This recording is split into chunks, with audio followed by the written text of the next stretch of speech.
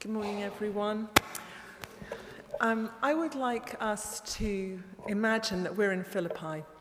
And I'd like to imagine, by way of preparing ourselves for the reading, to imagine that we are that church way back then. This was a church that was about 10 years old at the time that we read this letter. And you will remember, so I'm just going to remind you in case you've forgotten, that Philippi was the first place that Paul went to in Europe to preach the gospel. It was the very first place. I'm sure somebody here has been there. Have you, Brian? Oh, yes, I knew it. And as usual, I haven't, but I have been there on Google. It's good, isn't it? So you can really imagine yourselves there, but the rest of us are going to have to try a bit harder. So you'll remember that when Paul arrived there with Timothy and Silas, and in a dream, he had been trying to go east into Asia, but in a dream, he had a vision of somebody saying to him, "Come to us in Macedonia." And so he told Timothy and Silas this and went there. And when he got there, he found that there was a very small Jewish community, too small that there was a synagogue there. And he found a town that was quite well off, actually, a bit like Bath, I'm guessing. Lovely architecture. It was quite rich because on the outskirts of the town, there were gold mines. And so obviously people who worked in the gold mines brought a lot of wealth to the city. It was a town that 100 years before had seen a battle between Mark Antony and Brutus, the Battle of Philippi. So it was a town full of history, well fortified on the far eastern edge of the Roman Empire. And it had a privilege of being run along Roman lines. Okay, so this church to begin with was very, very small. Paul arrived and he went in search of fellow Jews. And he found by the river a group of women, Lydia being one of them, and we think that they were praying there. And so Lydia already had some sense of belief in God. But it says in Acts that God opened her heart so that she received this message that Paul was preaching to her, that Jesus has died for us and that Jesus has come to set us free. And she believed that, and all of her household were baptized, possibly in that very river where they were meeting. And Paul and Silas and Timothy stayed a few days, and you'll also know the story of the slave girl who prophesied and told fortunes and made lots and lots of money for her slave owners by doing this. And she followed Paul around, and after a few days, it says he got heartily fed up with her, making these prophecies about him. And so he cast out a demon from her. And as a result, the slave owners were so angry that they had Paul and Silas stripped and beaten with a rod and then thrown into jail, not just into jail, but into the depths of the jail. And in the night, great story, and I've got to tell it quickly because Simon's got to go. But in the night, there was an earthquake. Well, actually, they were praying and singing songs of praise that all the other prisoners could hear. And there was an earthquake which resulted in all the doors opening. And they had been put in stocks. The bounds of the stocks came off. And they must have been there deep in the darkness. And the jailer came and thought that everyone had gone. And the only thing he could do, he felt, was to kill himself and commit suicide because his professional status had been ruined by the fact that the prisoners had escaped. And he was about to do this when Paul stopped him. And as a result, that jailer became a Christian and took Paul and Silas to his house, washed his wounds, and looked after him. And they stayed in Philippi for quite a long time. So I think there were 3 people in this church that we know of for sure. Lydia's household, the people that knew Lydia, the jailer and his family and the people who knew him, and possibly the slave girl who had this demon cast out of her. That's for starters. And then the people who, they obviously shared the gospel with other people. And over time, Paul visited at least 2 more times, possibly more, and so they got to know him well. And he always looked at this church as being a joyful church and a generous church, because when he was in hardship, he, to some of his letters to the other churches, he's cross because they're not helping him, and he points out that the church at Philippians are sending him support and sending him aid. So the church at Philippians, he loved them like God loves us, I think. Okay, so I want you to imagine that you are there now in this rather posh Roman city, a bit like Bath, you see. We are the church of Philippi. Okay, so who are you? Think, who are you in that congregation? And now I want to tell you that we've heard from Paul that he's in prison. And the more I read the Philippians, the more I felt this was probably when he was in prison at the very end of his life. Well, he doesn't know that, really, but this is his last imprisonment. We've known Paul for 10 years, okay? And he really loves us, and we really love him a lot, okay? And we've got to know him because he stayed with us, he stayed at Lydia's, he stayed in our houses, and we've got a little tiny church that's just starting. And we've heard that he's in prison, and so we decide to send him some help, some financial help, some way of helping him while he's in prison, somebody who's kind, somebody who's nice, somebody who will be able to put up with him, because he can be quite grumpy at times, let's be honest. In some of his other letters he is anyway, I think so. But, a good man, who are we going to send? So I want you to decide now who we are going to send to go and help Paul and look after him. So in rows of 2, let's give you a wake-up time.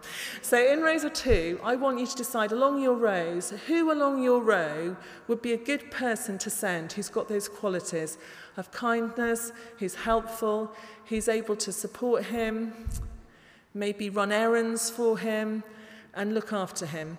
Who do you reckon on your rows? Maybe 2 or 3 rows. And I'm just going to give you a minute to figure that out.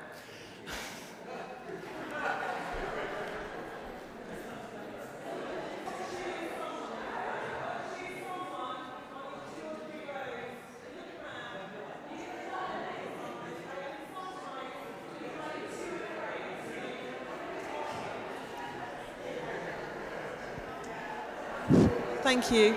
So you can nominate someone. Okay, I'm going to count backwards from 10. You've got to have made your decision. 10, 9, 8, 7, 6, 5, 2, 1. Right, okay, good. So who have we chosen here? Oh, we haven't decided. Hurry up and decide. Who? Margaret. Fantastic. Well done, Margaret. Who have we chosen here? Oh, sorry, I can't remember. Henry, right, good. Henry and Margaret on that side. Who over here? Right, come here then. Who are you? Right, so I'll have you and Margaret and who? Margaret? Yeah, Henry. Right, come on.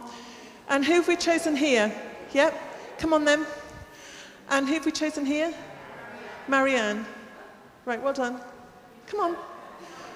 So, we're just going to do, and Brian as well. Right, okay, Brian, because Brian, you're not actually going to Philippi, you're leaving Philippi, Brian. Okay, so we're going to have to do a cull, because we can only send 3 people. Okay, we've got to send 1 person who's got the money gift, and then 2 people to accompany him, okay, or her. So, I'm just going to tell you some more things, and you might like to dip out, okay? Because the distance you're going to have to go on is 1,000 miles, okay? This is you're going to be walking or going on a mule some of the way, and then you've got to cross the Adriatic Sea. It's convenient because there's this amazing road just near here, Roman road, not the Via Juliana, but the Via Egnatia. Thank you very much. Don't need me to do a sermon, Des, I can see that. Okay, so that's a useful road nearby. Then you're going to cross the Adriatic and then cross Italy. It's going to take you 2 months at least of solid walking in difficult conditions. Does anybody at this point want to drop out? Do we think we should drop somebody out? Church, look, the church at Philippi, is it fair to send? Is there some people we should say, actually, no, we shouldn't send them? Anyone want to? Sorry? Oh, yeah, I haven't Haven't got got time. time. No. Right. Are you all right for this 1,000-mile journey? I'll say yes, yeah. You're in, okay. You're in? Are you in 1,000 miles and sometime on a mule? Okay, we're going to send you back then. And what about you two? You're still in on this 1,000-mile track? Yeah? Okay, it's fantastic. Okay, well, we're going to change the Bible story slightly then. So, one of you, I'm going to say Henry here. Okay? Did you say no? Is he a problem? Are you getting married? No. No, he's not one of the... Okay. Well, welcome. It's nice that you're new. That's fine. Is that what you're...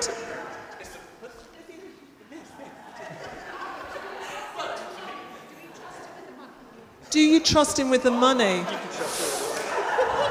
New to the fellowship. Can he be trusted with the money? Ooh. That's good. By the way, this is the deacon of the church. Okay. Okay, so you're going to be Epaphroditus, okay? Epaphroditus. I knew I was going to say that wrong. Epaphroditus. You're the one we're trusting with the money. We all love Henry very much, don't we? We know him not as well as we might,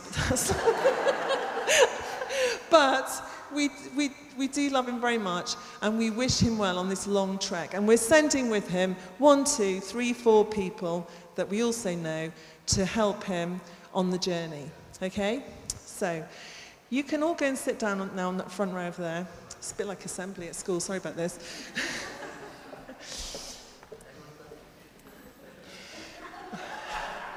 Because, you see, they have now gone.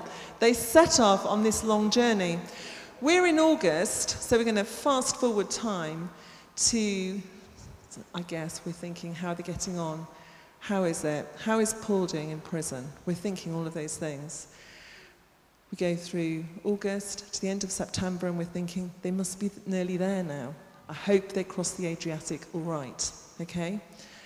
And then another month or 2 passes, so we're the end of November, when the ones who escorted Epaphroditus on his mission come back. So the rest of you, would you like to come back again? So they come back.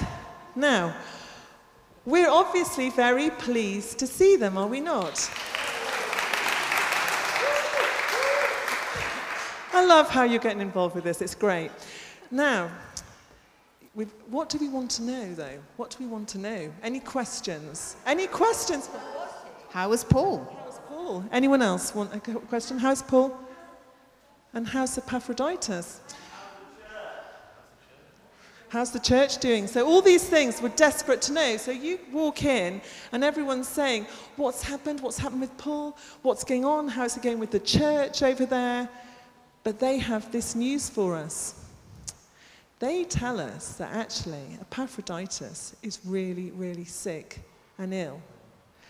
And actually close to death. That's their message. Would you like to go and sit down? And that probably clouds every other message.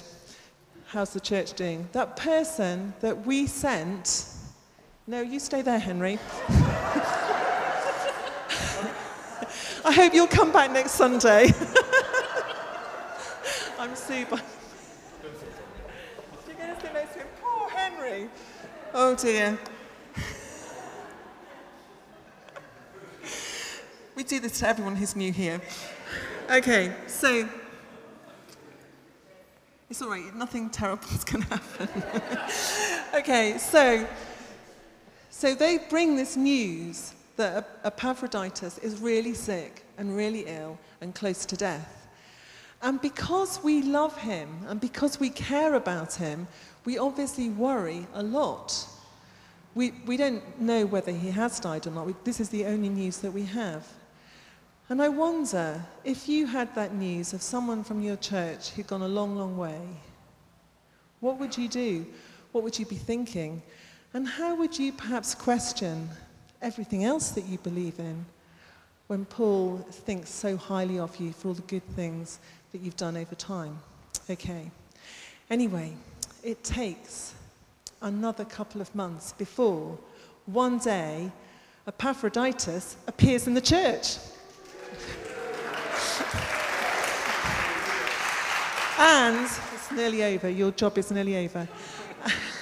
And he walks into the church in Philippi and he gives a letter to the deacon to read.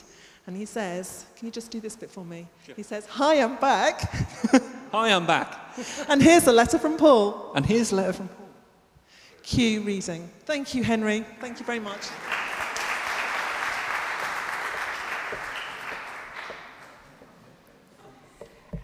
If you want to follow this in the Bible, it is Philippians 2, which you can find on page 1179 near the back of the Bibles.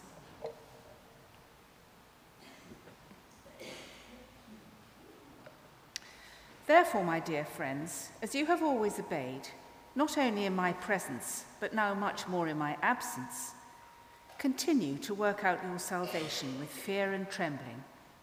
For it is God who works in you to will and to act in order to fulfill his good purpose. Do everything without grumbling or arguing, so that you may become blameless and pure, children of God, without fault in a warped and crooked generation. Then you will shine among them like stars in the sky as you hold firmly to the word of life. And then I will be able to boast on the day of Christ that I did not run or labor in vain. But even if I am being poured out like a drink offering on the sacrifice and service coming from your faith, I am glad and rejoice with all of you. So you too should be glad and rejoice with me. I hope in the Lord Jesus to send Timothy to you soon, that I also may be cheered when I receive news about you. I have no one else like him who will show you genuine concern for your welfare. For everyone looks out for their own interests, not those of Jesus Christ. But you know that Timothy has proved himself, because as a son with his father, he has served with me in the work of the gospel.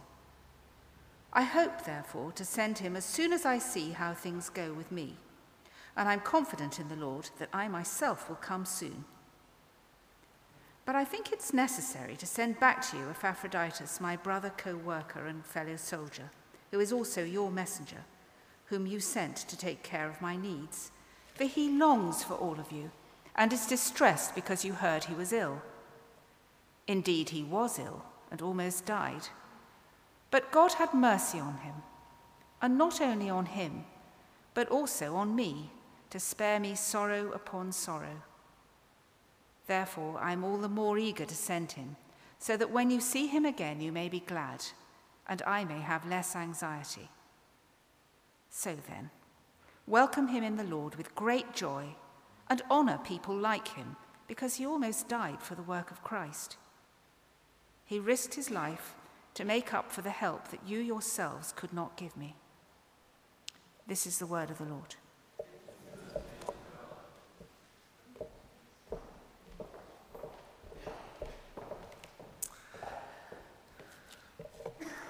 So I think Henry almost died there as well. Sorry about that, Henry.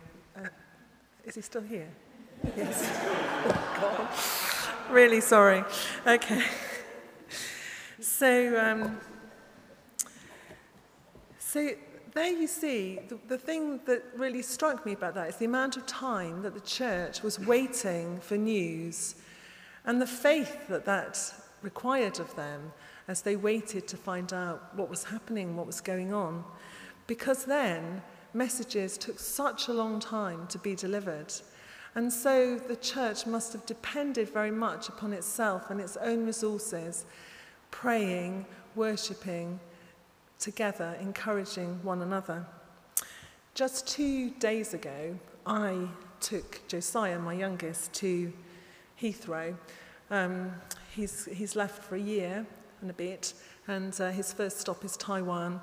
And I think by the time it got to the day he left, I was really so glad he was leaving because I was getting frustrated to the nth degree, really, about the chaos, the chaotic manner in which he sort of gets his stuff together and everything. But, of course, when I said goodbye to him and he disappeared through to security, I was actually very emotional and felt quite sad. I drove back along the M4 and stopped at a service station, and I looked online at a tracker. There's a tracker, of course, an app you can get for that to track the aeroplane, etc. And I looked at that, and it said that this particular flight had departed. But there was something odd about it, and then it said that there was a problem. And I thought, oh dear, there's a problem. So I thought, well, if there's a real problem, it'll be on the BBC News. So I went to BBC News, and the headline was, "Plane wreckage found." Of course, it was the plane wreckage for the Malaysian thing.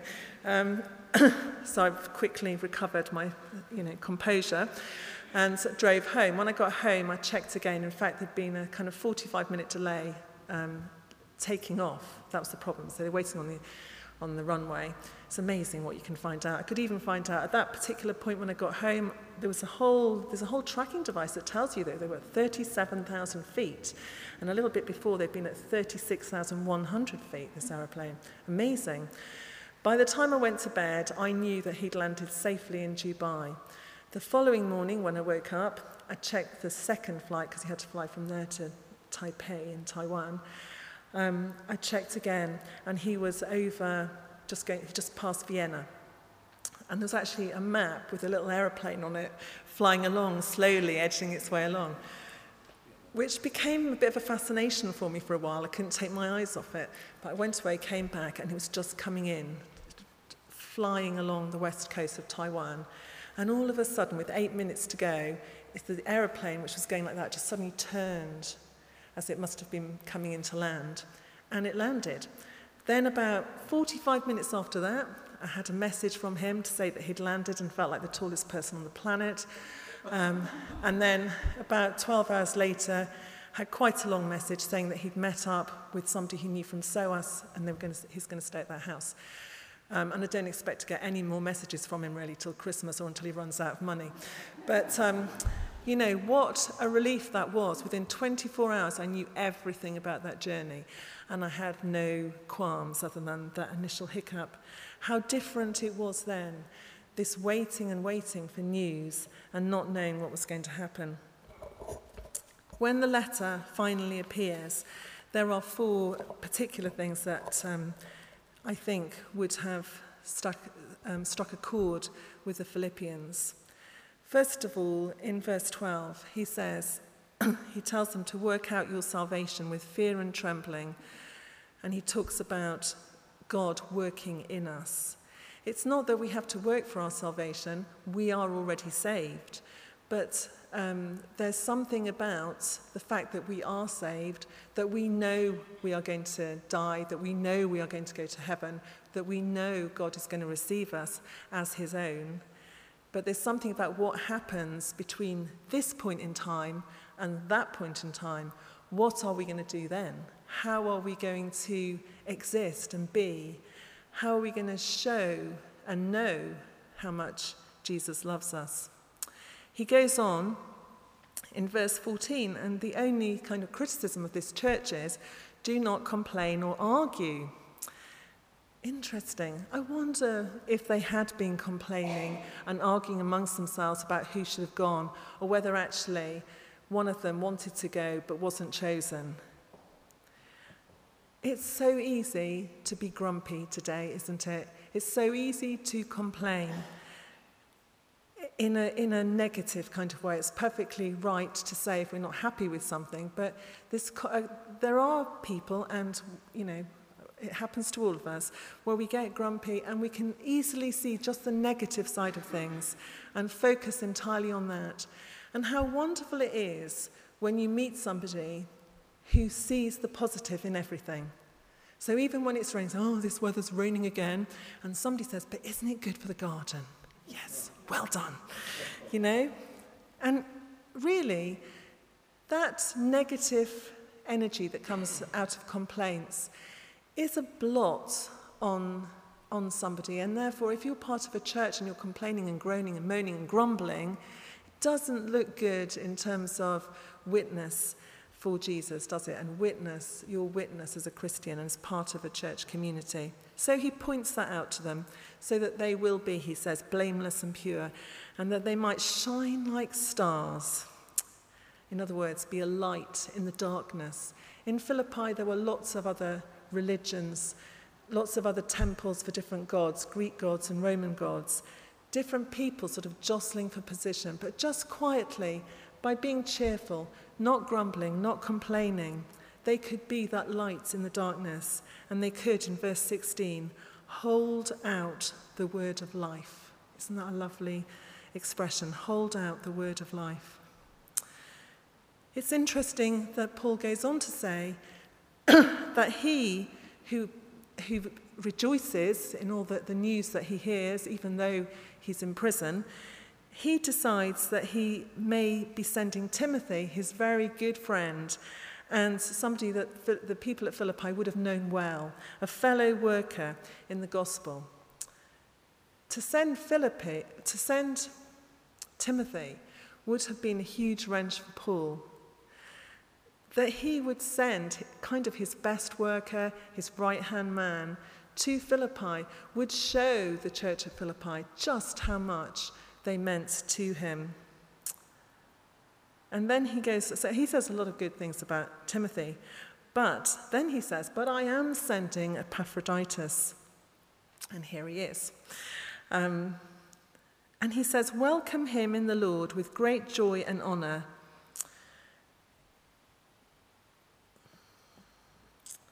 And that's how we should welcome people like him. He says more about Epaphroditus than he does about Timothy, but Epaphroditus was just one ordinary person chosen from a church congregation, just one person who was good at looking after somebody, who was able to walk a long way. He's not an apostle, he's not a priest, he's not a kind of Simon figure or anything like that. He's just an ordinary person who was willing to go on that journey, as were the other people who went with him. And I think often, as Christians, we can sometimes think that we don't all have a ministry, when in fact we all do, because God does want to work his purposes out and is working his purposes out in every single one of us, be it Epaphroditus or Timothy. I think this letter that was sent in love shows us and reminds us that God knows our needs before we even ask. It was by a miracle that Paul arrived in Philippi. It was by a miracle that the people in the church are in the church. God decided it. God chose Lydia. God chose the jailer, that slave girl. Those people came together because God determined it and because they followed him. And all these things are interwoven. The place in time, the history, the church, mission, Paul, they're all interwoven, but we are part of that. We share in the belief that Jesus died for us and that he saved us. We believe when we die, we will be welcomed by him. We believe we will have eternal life. Working out our salvation is what we do, as I said, between now and then. How we work, how we pray, how we live together, how we are community. The fact of this letter, the love Paul has for the community of believers in Philippi, the sending of Epaphroditus, all of these things give us, I think, a real insight through time into the mystery of our unity with God through one another. The closer we allow ourselves to be to Jesus in prayer, the more we will hold out the word of life in our hands. Let us pray.